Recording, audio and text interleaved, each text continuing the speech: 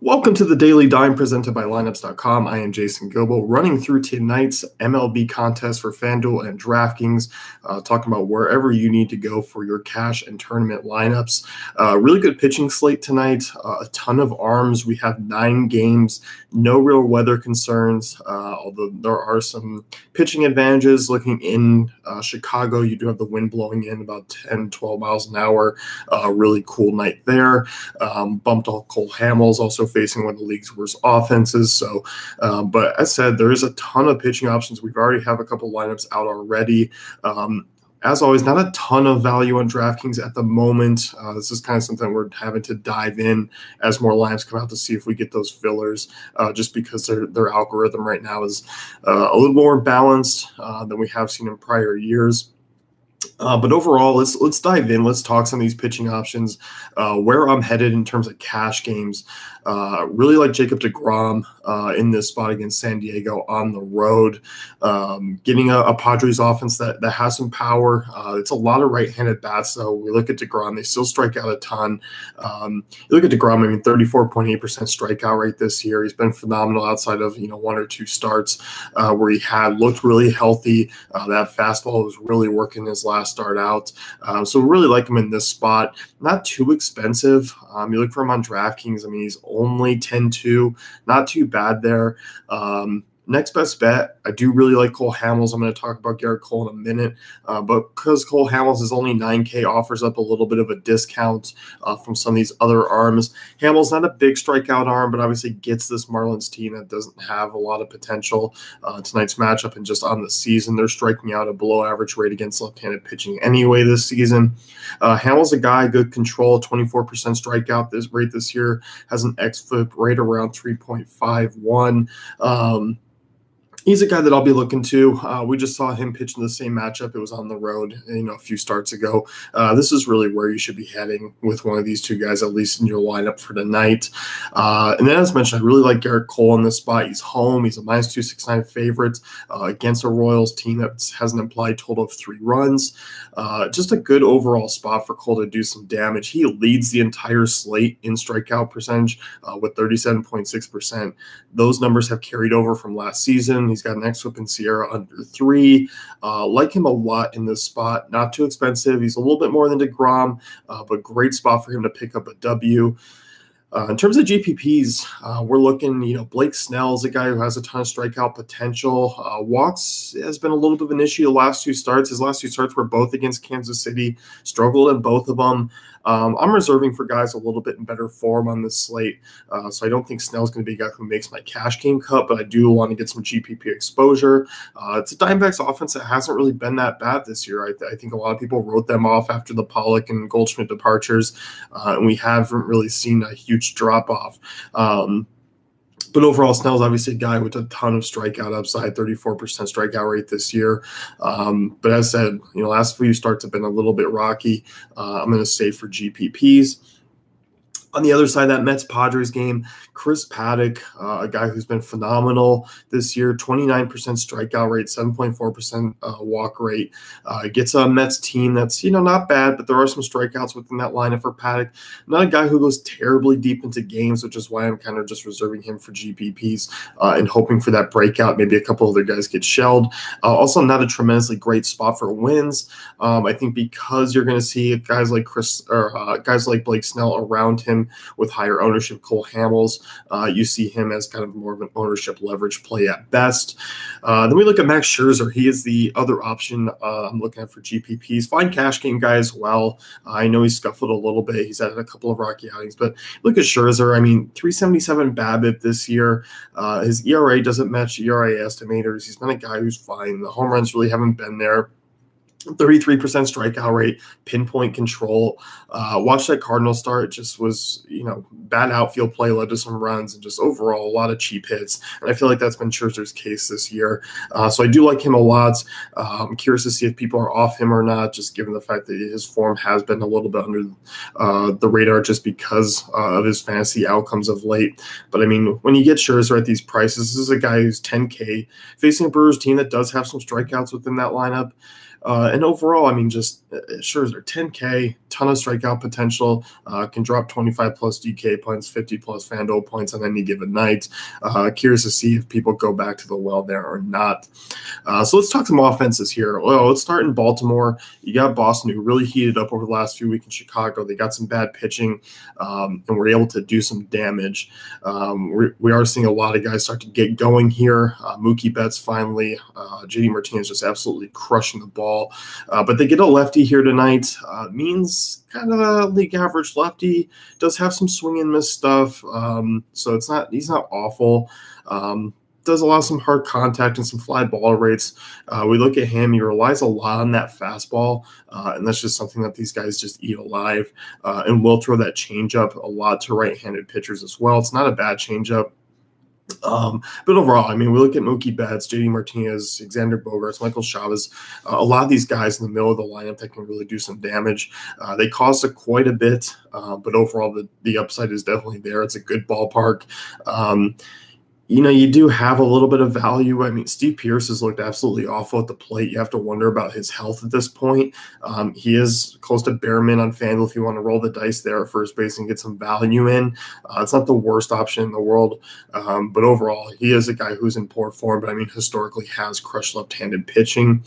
And then you look on the Baltimore side of this game, and you got Smith who's making a start here. We're probably going to see some weird spot starts from guys in Boston, with David Price hitting the IL, and also with Nathan Eovaldi out. So they're a little bit shorthanded.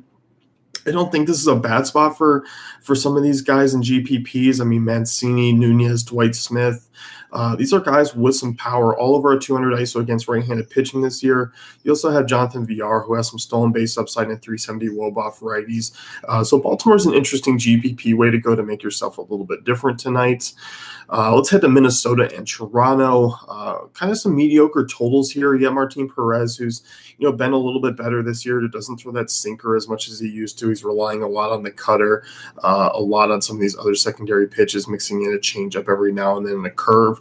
Not great whiff rates on him. I still think some regression's coming. I mean, 4.71 xFIP. Walk rate is a little high, nearing 10%. Gets a Toronto team that just really hasn't hit well this year. I do think you can take some GPP shots on like Randall Grichuk, Justin Smoke, Brendan Drury, Vlad Guerrero Jr. So there are some power bats. There's just a lot of guys with high strikeout rates that you're not going to get too excited with for cash games. Then on the Minnesota side, Marcus Stroman, usually a guy I don't love to target, just has a high ground ball rate. He's mixed in a really good slider this year, which has given some strikeout some strikeout potential as well. It's not a matchup that I like Stroman in. There's just so many guys that have been crushing the baseball for the Twins this year. The offense is the reason why they've won 20 games already. But looking at like Max Kepler, Jorge Polanco, really the top of this line, especially the left-handers where we saw Stroman struggle with last year, I do like hard contact. He's still giving up. It's nearly about 40% of both sides. You're kind of rolling with a lot of hot hands here with Kepler, Polanco, Cruz, Rosario. I think they're an interesting GPP stack against him. We've seen Stroman struggle in that last start against Angels, which is a little bit surprising against that offense. So if the slider's not working, we've seen Stroman rely on that sinker ball a lot. Just a lot of guys who hit that pitch at a really good rate and who get some good lift rates on it. Eddie Rosario especially, and Jorge Polanco absolutely crushes it. So I do like those names quite a bit in that Minnesota side. Skipping ahead, you can look at the Rays here. They're not my favorite offense at home. Merrill Kelly's kind of a league average righty. He's been able to go out there and get the job done. But overall, I mean, I'm not too excited on this slate. I think there's a couple interesting names like Tommy Pham. Both low. Nathaniel and Brandon are interesting plays at the infield positions. And then you have guys like Kiermaier and Avisel Garcia who has some pop in the outfield. So I don't mind going this rate. You look at Kelly's a lot of 247 ISO to right-handers, 349 Woba to lefties. Hard contact, not really there, but he's given up a pretty good line drive rate, especially a left-handed hitter. So don't mind it. Interesting spot here for the Nationals. This lineup has been god-awful just due to the injuries. You're missing Rendon, Trey Turner, Zimmerman, a lot of names here that just make this lineup look really, really bad. And that's definitely a reason why they have under a 4 implied total on the road in Miller Park against Jhoulys Chacín. This is a spot that you kind of expect Washington to crush in, especially Chacín's been one of the worst pitchers in baseball this year. Walk rate way up. Strikeout rate's basically been non-existent. He's allowed about a 190 ISO to both sides of the plate. Ton of fly balls, ton of hard contact. He's a guy who relies on that slider, and that slider just not missing many bats, allowing a 42% hard contact rate.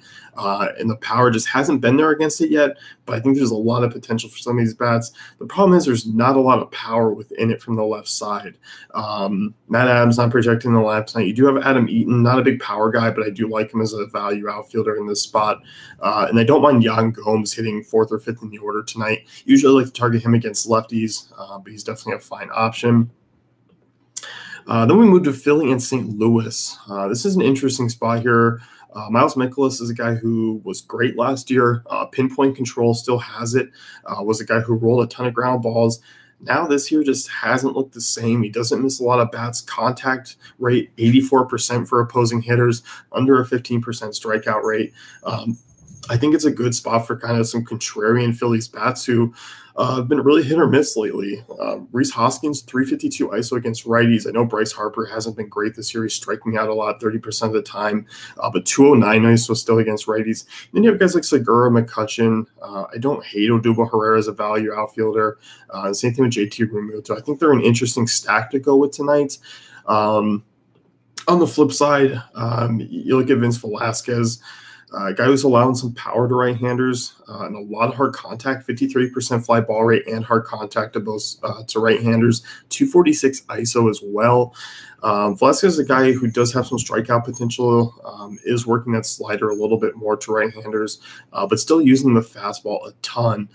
So I think interesting here, you look at Goldschmidt, DeJong, Ozuna, all with over a 200 ISO against righties. Even Matt Carpenter from the left side is a guy I'll look to get with. Still hitting the ball extremely hard, but just a lot of guys are throwing a lot of off speeds toward him, which is his definitely kryptonite. So as we get into the later games, Chicago, not a great spot for just the overall hitting atmosphere, but it's not the worst spot in the world against Alcantara. Not a lot of great price guys. You do have Zobrist, Schwarber, Hayward if you need some cheaper left-handed bats at the bottom of the lineup. Baez is $5,900 on DraftKings. I can't pay that price with the pitching tonight. But I do think Rizzo's really good, really heating up. 411 WOBA against right-handers, 322 ISO on the year. Rizzo's a guy that I'm looking at for first base. And if Daniel Descalso's leading off, I know he's been questionable the last few days, missed some time. He is a guy that I have some interest in as well. Houston, really the last offense that I want to talk about tonight is Houston. Bit expensive, although I really like Jose Altuve, 188 ISO against right-handers this year. Hard contact has been up. He looks healthy at the plate, so I don't mind going to the well there. You can get some value in the back half of this lineup against Junis. Junis is a guy who has majorly struggled with lefties this year, 407 WOBA, 231 ISO, so you can go there. Brantley, Reddick, those are your two lefties in this lineup, but I don't mind like the Gurriels, Robinson, Chirinos, some of these guys in the back half of the lineup that you can get away with. Junis is a guy, not a bad arm. When his slider's working, he can miss some bats, but when that slider is off, we've seen him absolutely get shelled. So Houston are definitely a team to look at. Both them and Boston are the only two teams with over a 5 implied total tonight. Other than that, I think it's going to be a really great slate, a lot of pitching. So be sure to head over to lamps.com. And there's a couple of cheat sheet articles up, and you can take a look at those, which I did for tonight's slate. And we'll be back on Wednesday.